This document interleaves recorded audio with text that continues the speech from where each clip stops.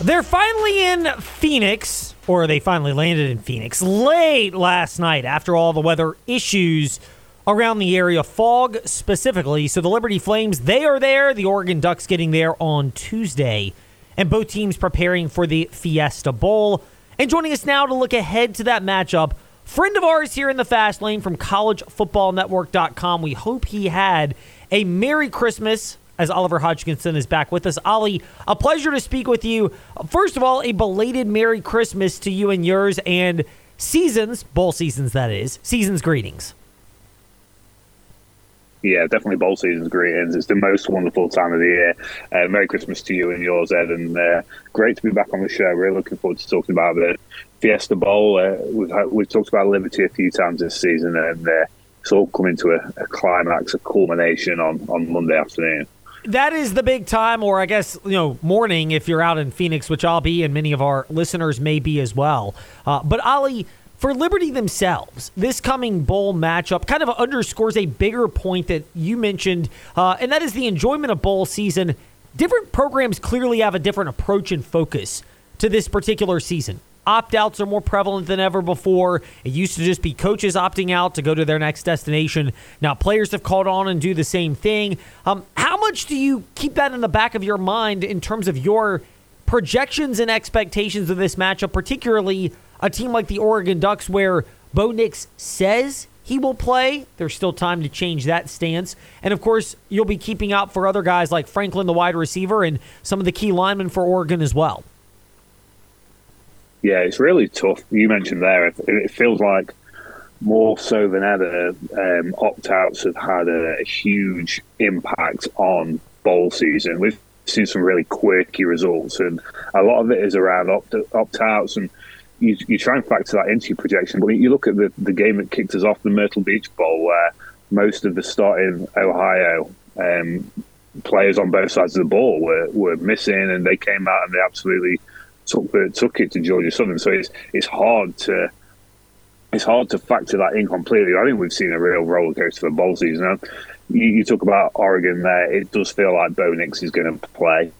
It feels like starting running back Bucky Irvin, who has been, I think, consistently one of the best running backs in college football this year, feels like he's going to play. We've heard today Troy Franklin, the wide receiver out of Oregon, who has been such a huge part of their offense. He won't play. Jackson Powers-Johnson, you mentioned the offensive line. The starting center there, Jackson Powers-Johnson, easily one of the best offensive linemen in college football this season. He won't play. And I think that's going to be a huge test of just how good this Oregon offensive line is, because it has clearly been one of the best offensive lines in college football. But it starts with Jackson Powers-Johnson. He won't play. There's talk about potential right tackle Johnny Cornelius, who was a transfer into Oregon for this year. He's potentially a guy who won't play as well. So that will make a big difference to, firstly, how Bucky Irvin can move the ball, because he's been so good getting behind Jackson Powers-Johnson this year and really maximising his runs, his touchdown potential behind that starting centre. So it will make a difference. They have still got loads of great talent, obviously, on that Oregon team.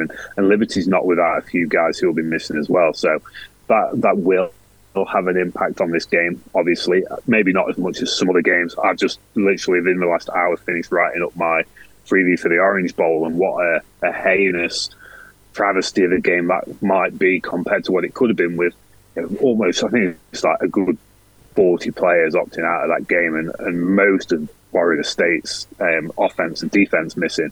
So I think this game has the potential to have a lot more of the starting players for each team on the field on Monday afternoon. You referenced the volume of starters, and yes, the Oregon offensive line might be decimated and they're without their top wide receiver, Franklin, but as of now, they got quarterback Bo Nix and a number of other key players. How much does that make this matchup maybe one of the more intriguing ones of the New Year's Six Bowls, outside of the playoff games, of course? Because you've got pretty good buy-in from both teams, which, as you noted a moment ago, that's not a given. Yeah, I do think it's intriguing, and it's intriguing on a multitude of levels, because you look at, firstly, the conversation around Liberty and whether they did or didn't deserve to be the representative of the group of five in New Year's Six. And I think, we've talked about it on this show before. I very firmly believe they belong in this game. lots of people don't. But you look at how Tulane went on at Virginia Tech. You guys talked about that earlier in the show, no doubt. You look at SMU today, the AAC champion, who many people thought should be in the Fiesta Bowl rather than Tulane, and they lost to a Boston College team who have been wildly inconsistent this season. So I think Liberty absolutely deserves its place in this game. The fact that, Caden Salter will be playing for Liberty and Bo Nix will be playing for Oregon, of course it adds to the intrigue. You want to see the best players out on the pitch. You think back to Tulane versus USC and the group of 5 New Year's 6 representation last year. USC had a good number of their starters playing. Tulane had a good number of their starters playing. Tulane had that incredible victory. You want to see the conversation of how the group of 5 fits into the whole landscape of college football. You want to see it play out to its very best. And I think that's what we're going to see on Monday is a team who, for me, have been the best group of 5 team going at it against an Oregon team that have been right up there in the college football playoff conversation. OJ Hodgkinson, Twitter and Instagram, collegefootballnetwork.com, as Oliver Hodgkinson is with us here in the Fast Lane. Ollie, you mentioned the comparisons of last year with Tulane and USC. The one difference that jumps out to me is the identity of USC is often flash, and Oregon's identity is the ability to maul and beat you up. You mentioned, though, no center and right tackle may not be available in this game. How equipped are the Ducks to work around that, whether it's the experience and expertise of Bo Nix, Dan Lanning and his background, or personnel, or maybe a combination? Yeah, I think it's a combination of both. If you look at how consistent and efficient this Oregon offense has been this year, now, as we mentioned before, some of that is down to the offensive line. But they've been able to be incredibly efficient throughout the season. With Bo Nix, who has had this incredible transformation. And I think Bucky Irving is really underrated nationally in terms of what he can do as a running back. This is a kid who is almost unstoppable, and you don't hear him talked about nationally in the same breath of certainly, when you think about the 2024 NFL draft class, you don't hear him talked about in the same conversation as some of those guys at the top of the class. But I think he's right up there. And I do think they'll be able to operate this offense to a high level. Potentially not as high because the loss of Troy Franklin is significant. But Tez Johnson, that relationship that Tez Johnson and Bo Nix have both on and off the field is a key part of that offensive identity for Dan Lanning's team, and has been this season.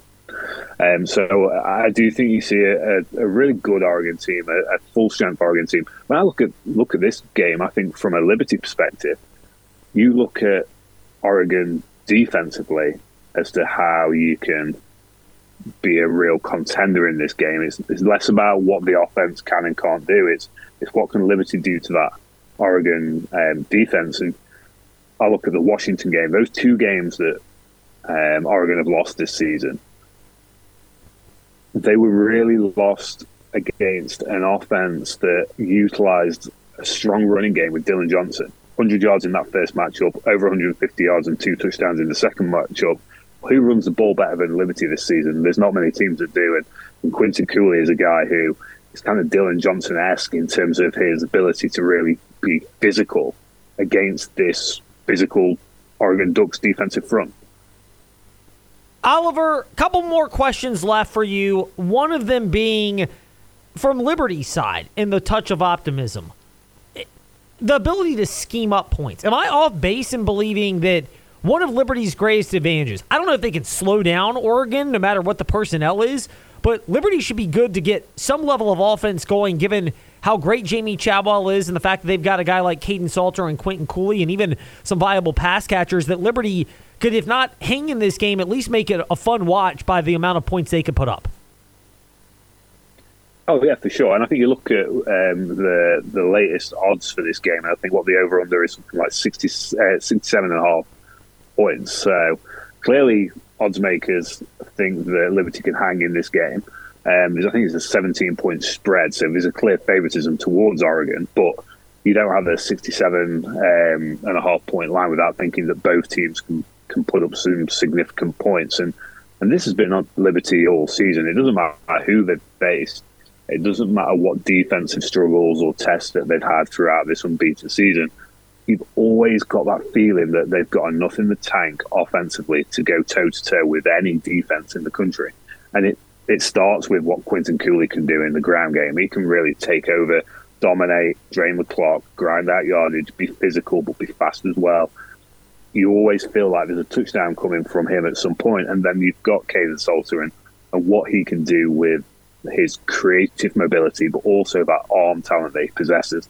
Because I think we talk about how Caden Salter can create and does create and what he adds to that, nation-leading rushing game that Liberty has. But behind all that is a kid with an arm talent that can, he can slip the ball into tight windows. He can take shots downfield with real aplomb. And I think, when you have a guy like that on the centre for a team, there is always that feeling of optimism and positivity and this belief that they can conjure up points should they need to. And obviously they're going to need to against this Oregon offense.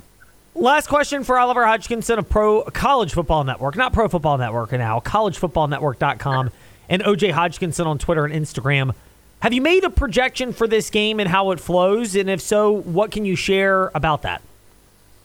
Actually, I'll be sitting down to write this on Saturday afternoon. But I think, again, like we mentioned before, it comes down to looking how Washington beat Oregon and how that applies to Liberty and what they can do on the football field. And I think a few people are going to be really surprised.